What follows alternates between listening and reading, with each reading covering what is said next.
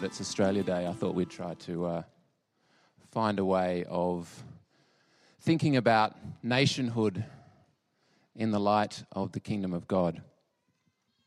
I actually prepared 3 talks for today, and the second one was really good. That was featured a lot about Japan, but it started to seem inappropriate after a while, so I abandoned that one, which is lucky because it was also really long. This one won't be so long. I'm regretting that I put Australia Day on the map. I just really wanted to have a map of Australia, kind of just the land mass, because it is such a contested space, you could say. I also thought about starting with 4 different maps of Australia up there, one with the indigenous flag on it, and one with the Australian flag, and one with various tourist locations, etc., etc. Just to get us thinking about the different ways in which we think about this space, this island. I should warn you before we start that there is an unflattering picture of Christopher Pyne in this talk, but I'm not a Labor Party stooge, and so if that offends you, just bear with me, because this is not intended to be a partisan talk, but just something to get us to reflect on our nation and how the kingdom of God might get us to think about it differently. All right. One of the great contrasts, I guess, between Reed's nation and ours is the fact that the day that we celebrate as our national day commemorates kind of the opposite events. So with Independence Day, they celebrate when they threw the British out, and on Australia Day, we remember when they arrived. And it's not just kind of ironic, but it's also, I think, quite profound to think about the effect that difference might have on the way that we connect with our national day. Because July 4 is such a clear and easy thing to celebrate. I mean, in a way that the United States has a lot of the same, should have a lot of the same sources of shame as we have in terms of their treatment of their Indigenous people and all sorts of things. But the actual day, July 4, the celebration of independence and throwing off tyranny, is a very clear and easy thing to celebrate. Whereas Australia Day is just much, much more complex. In a way, it's like having a kind of complex and problematic family event in your family history, and the way you then deal with it. There can be a range of different ways of dealing with it. And I think that range of different ways of dealing with a kind of controversial or a difficult event in history is exactly the range that we see in Australia. So if we go to the next slide, I think there are three prime ways that you can respond to Australia Day. And I think this is what generally happens. So you have people that approach it with an incredible and intense sense of pride in this country. I'm proud of this country. And we're seeing this ignited again in what you see in the media described as the culture wars. So Christopher Pyne challenging the school curriculum on history and saying it represents, the black armband view of history. So it represents pure negativity about our history, and that we should instead be celebrating our history and all the great things that we have done, all the great things that have happened, all the great things that we are as a nation. So that those culture wars, in a sense, represent the two extremes in the way that we respond to this particular day, and the way that we respond to our history generally. So I think a minority of people respond to it by being intensely proud of this country with, I guess, no openness at all to to any shame or any complexity in that. This is just a great country. If you don't like it, leave. So these are the people that fly the Australian flags from their cars, etc., etc. And then at the opposite extreme, by the way, if you haven't seen Shame, it's an amazing film. There's a Steve McQueen, it's just not the other Steve McQueen, the new Steve McQueen has just put out another film, a film about the slavery, which is also magnificent. But this is a film about sex addiction, and I think it really foregrounds so much about what's wrong with our culture. So I'd recommend that, but it's nothing to do with the talk. It's just a good picture to think about shame, which I think is the other extreme response to Australia Day, the sense that this land was stolen, that Australia Day is Invasion Day, and that mainstream Australia, or especially white Australia, has no right to feel anything but shame as Australians. And I think both of those extremes, and we'll go on to explore this, but I think both of those extremes are unhelpful, because I don't think either of them really lead to action or reconciliation.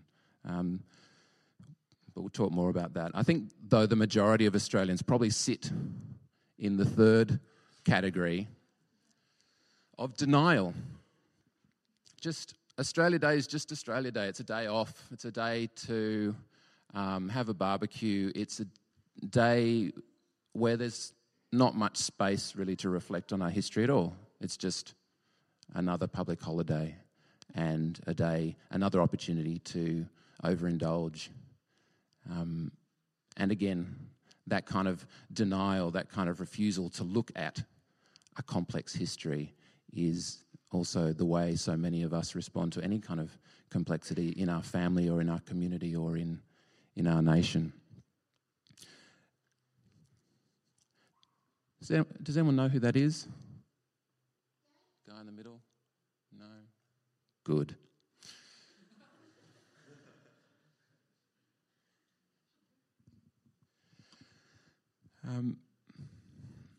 In previous talks in this series, I've talked about finding the third way between two extremes, but we've already got three ways now. So today we're going to be talking about the fourth way, finding a fourth way. I was listening to Adam Goodes.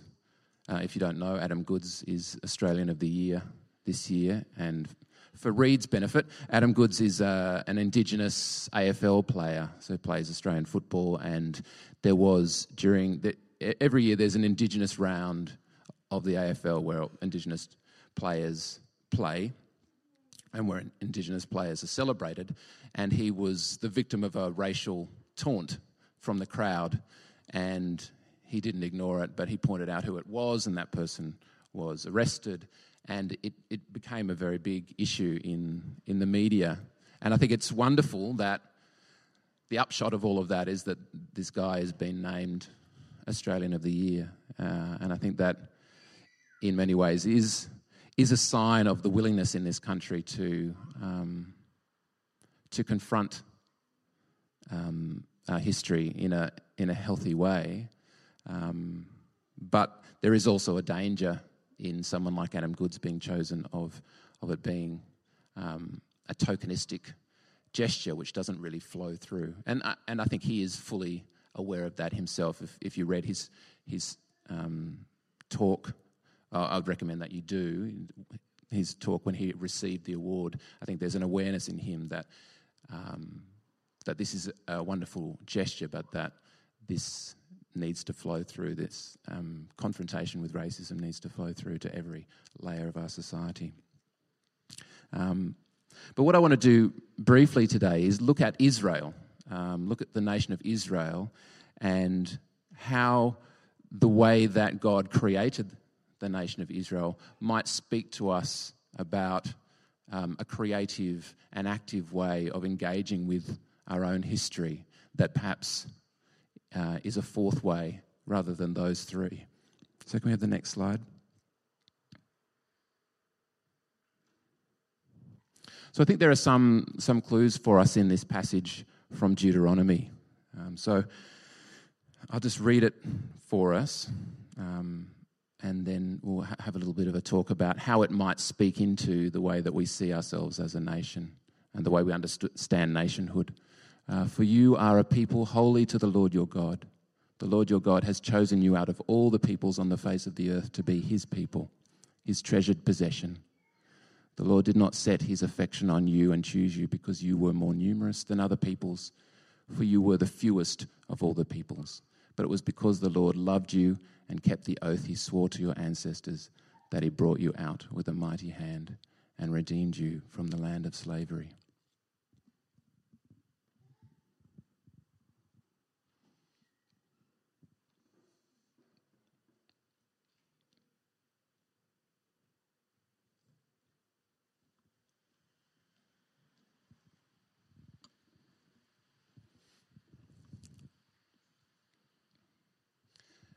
I was going to get people's feedback from this, but I'm aware of the time, so I might just move through and can save kind of comments and questions till the end, unless you have something burning that you want to say. The thing that dominates my reading of this, I guess, is that sense that there is no merit, that Israel did nothing to achieve its liberation, Israel did nothing to merit or achieve its nationhood, that it was all God. And that he told them that he had chosen them to be his treasured possession. But that was not because of anything deserving in them, but because of promises that he had made. We talked, I think, was it last year or the year before, about covenant, the idea of covenant. But they are a nation created out of covenant, God choosing them. And to me, this vision of nationhood offers an alternative to apathy, an alternative to pride, an alternative to shame, an alternative to entitlement as a way of understanding nationhood. I think it suggests that the dominant feeling in nationhood would be a sense of gratitude for what you have, for the blessings that you have. And there's something incredibly, I think, creative and nourishing about gratitude as a way of responding to nationhood, an awareness of undeserved blessing.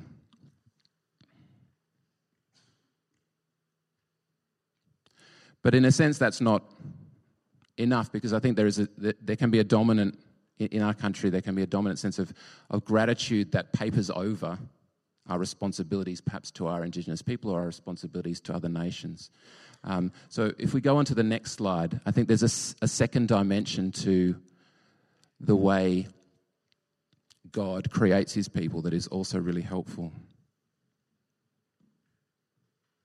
Because God doesn't just choose the people of Israel and kind of set them apart from the rest of the world and say, you are blessed, you're better than anyone else, you are my treasured possession, and so let's just have this relationship which has no bearing on the rest of the world.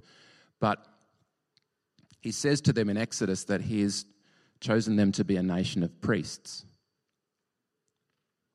a holy nation and a nation of priests.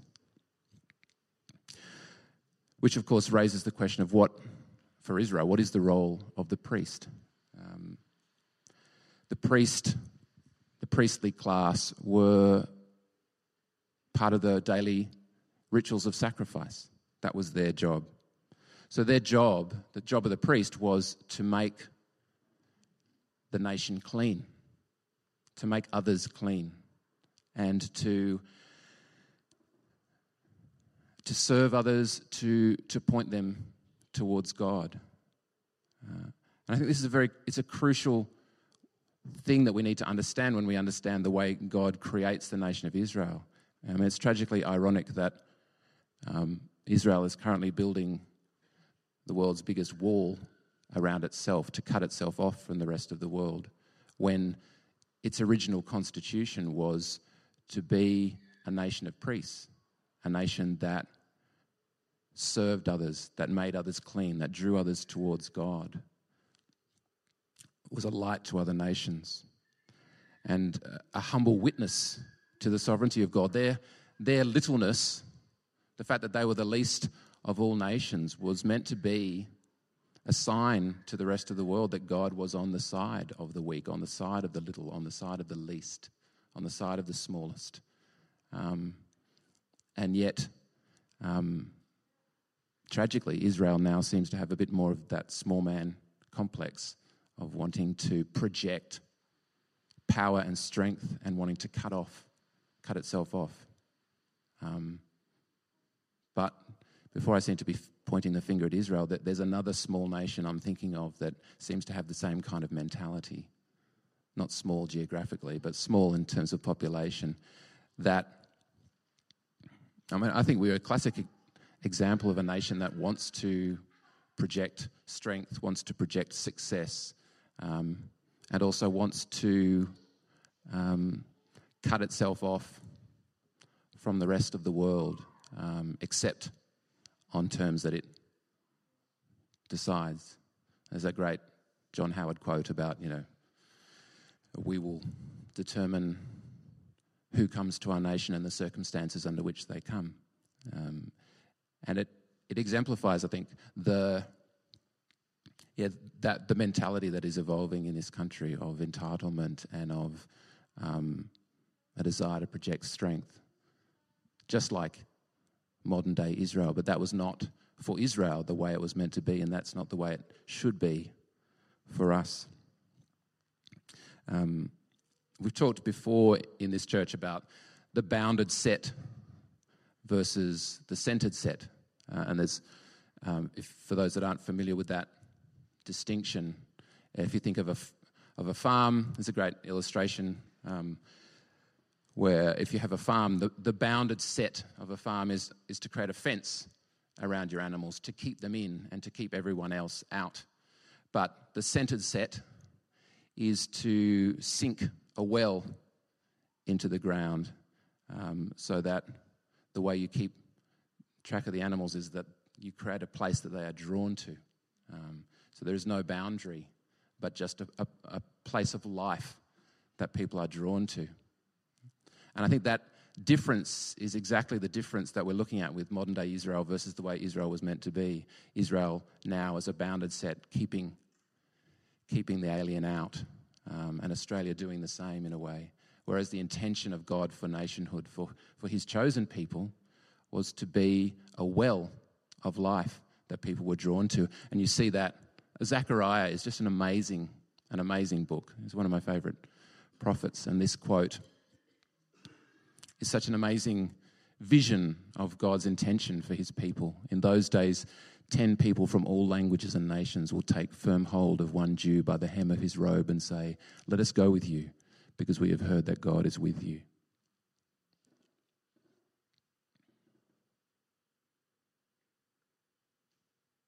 Can we have the next slide? Thanks, Alex. So, in summary, what the Bible seems to be advocating for Israel as a nation, and I guess for any nation that seeks, for any people, any church that seeks to serve him, is that the doubleness. Understanding that we are blessed. So our attitude to our country being characterized by gratitude, but that then flows over into seeking to be a blessing to others, seeking to be a source of life for others, both within and without.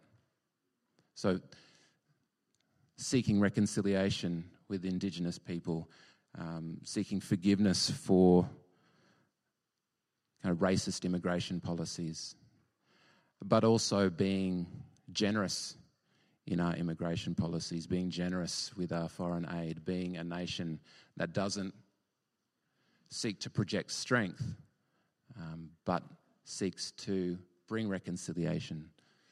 It's incredible to me that if you look at Jesus, who is the ultimate example of the chosen one, the ultimate example of the person set apart, he was also the most humble and approachable person. He was a person that children were drawn to, that the marginalised were drawn to. And it is a wonderful model, I guess, for a view of nationhood that is true to the kingdom of God. Humility, generosity, and a source of life that draws others to it. I know that immigration is a complex issue, and I'm not advocating anything particular in terms of the specifics of the way this country handles that, because it's complex, I understand that, but I do think that it has to be, the whole issue has to be approached with a spirit of generosity and a desire to bless. And of course, this would seem to be a good way of seeing our own community. Being grateful, not a walled community despite our walls, and seeking to be a well of life that draws those around us to us. So just the last slide now. You'll notice that there's no communion today, no cracker and no wine. I decided to do something slightly different instead today. So what you have on your tables is just a small bowl of mustard seeds.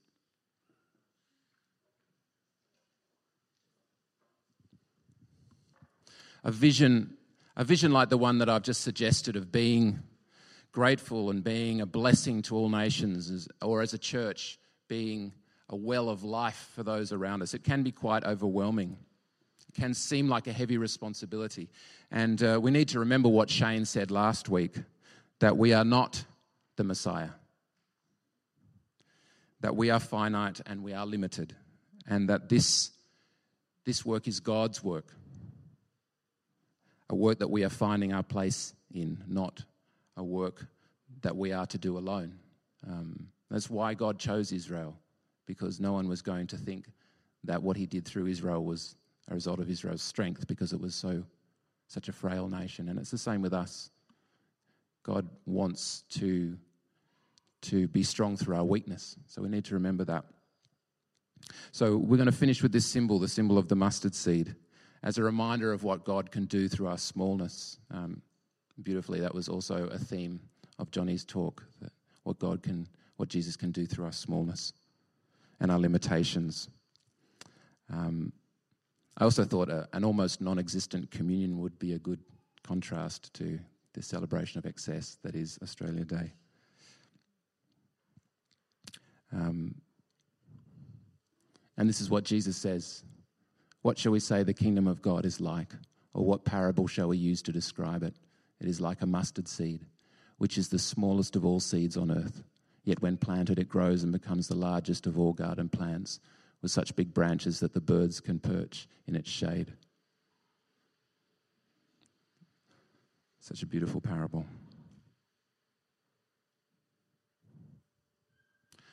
So just to finish, I want to suggest three practical things that I think, things that this might look like for us.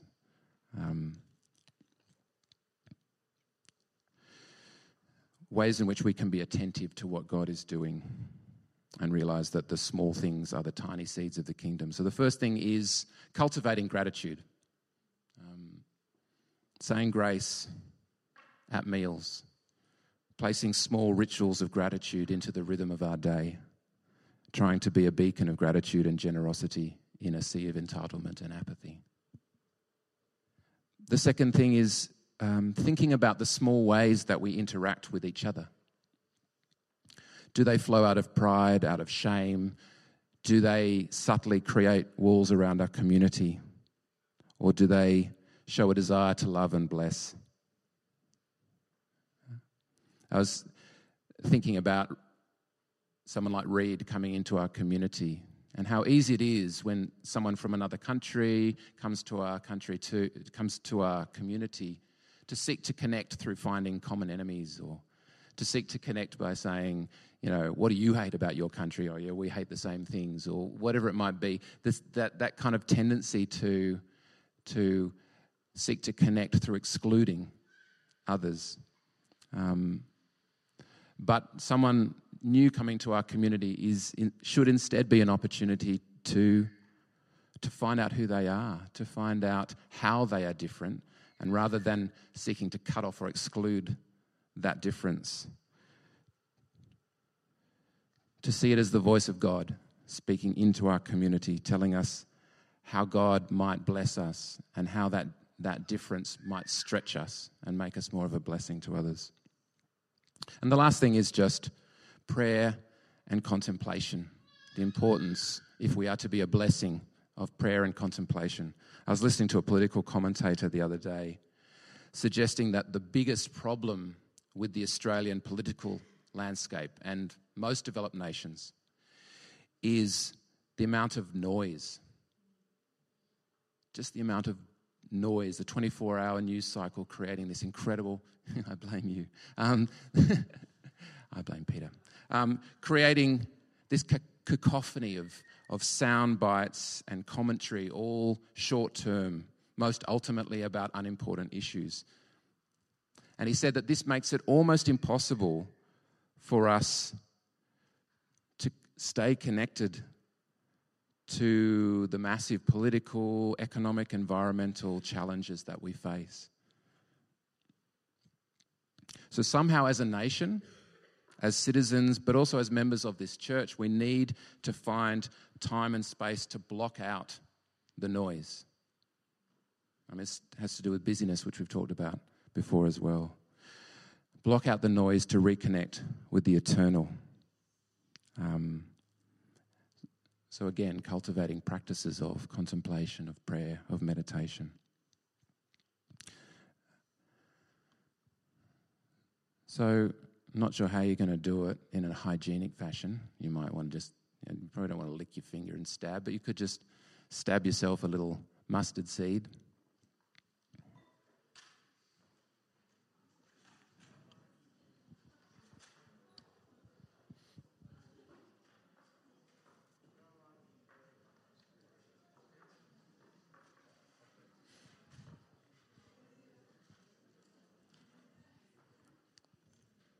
And as you take your mustard seed, I'm going to read a passage from Isaiah 42 for two reasons. Firstly, because I think it's really appropriate, and secondly, because it uses the phrase, "A bruised reed I will not break." So I thought that was appropriate for today.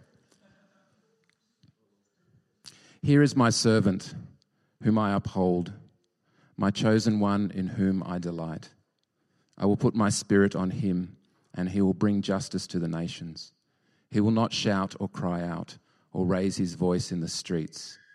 A bruised reed he will not break, and a smouldering wick he will not snuff out. In faithfulness he will bring forth justice. He will not falter or be discouraged till he establishes justice on earth. In his teaching the islands will put their hope. This is what God the Lord says, the creator of the heavens, who stretches them out, who spreads out the earth with all that springs from it, who gives breath to its people and life to those who walk on it. I, the Lord, have called you in righteousness. I will take hold of your hand. I will keep you, and I will make you to be a covenant for the people and a light for the Gentiles, to open eyes that are blind, to free captives from prison, and to release from the dungeon those who sit in darkness." Amen. I feel so incredibly blessed to have someone like Rod as part of our community who thinks about things from an angle that's different to most people, certainly different to the way that I look at life and consider things. And I'm just incredibly grateful for the amount of preparation that Rod puts in. For those who follow us on Facebook, there's been numerous posts that Rod has placed on there just getting us to think and ponder this day and what it means for us.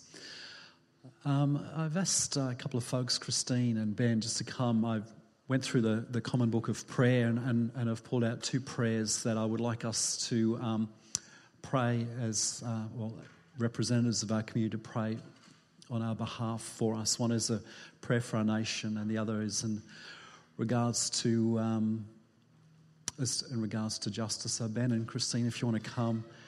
And I think we've got these on PowerPoint as well, so you might be able to follow along. But as representatives of our community, Ben and Christine are going to pray these prayers on our behalf for us. This is a prayer for our nation. Teach the people of this land to rely on your strength and to accept their responsibilities to their fellow citizens, that they may elect trustworthy leaders and make wise decisions for the well-being of our society, that we may serve you faithfully in our generation and honour your holy name. For yours is the kingdom, O Lord, and you are exalted as head above all. Amen. This is a prayer at Thanksgiving for the social order. O God, who created all peoples in your image, we thank you for the wonderful diversity of races and cultures in this world. Enrich our lives by ever-widening circles of fellowship and show us your presence in those who differ most from us, until our knowledge of your love is made perfect in our love for all your children, through Jesus Christ our Lord. Amen.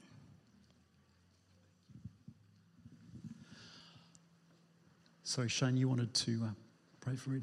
The other thing I just found out is Jane, who arrived back from her trip, is actually flying off to Jordan next week for 12 months' work. And so maybe if some folks can gather around Jane as we conclude our service this morning. And you wanted to... And, all right, where is she? Oh, sorry, very confused. Let's pray for Jane. Father, we just lift Jane before you. Father, we thank you for her. And Lord, as she spends the next 12 months in Jordan, we pray that you would again protect and bless her and be with her. Father, we thank you for the connection that we have with her and her with us. And Father, we release her as our representative to, God, be a blessing to that nation and to that people. Father, we just thank you for her in Jesus' name. Amen. I completely forgot as well. I really want to pray for Reed as well, as we welcome him into our community. Maybe you could come to me because it's so much easier than me going to you.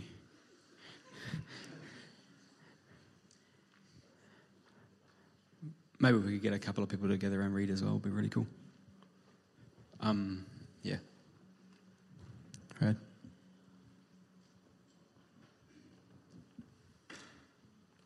It's very cool having you here. Yeah.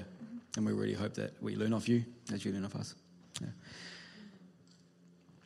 Father, we just thank you for this opportunity of welcoming someone new and a new perspective into our community. I just pray that Reed would really feel a connection and a resonance with your activity, both in this community and in Melbourne itself.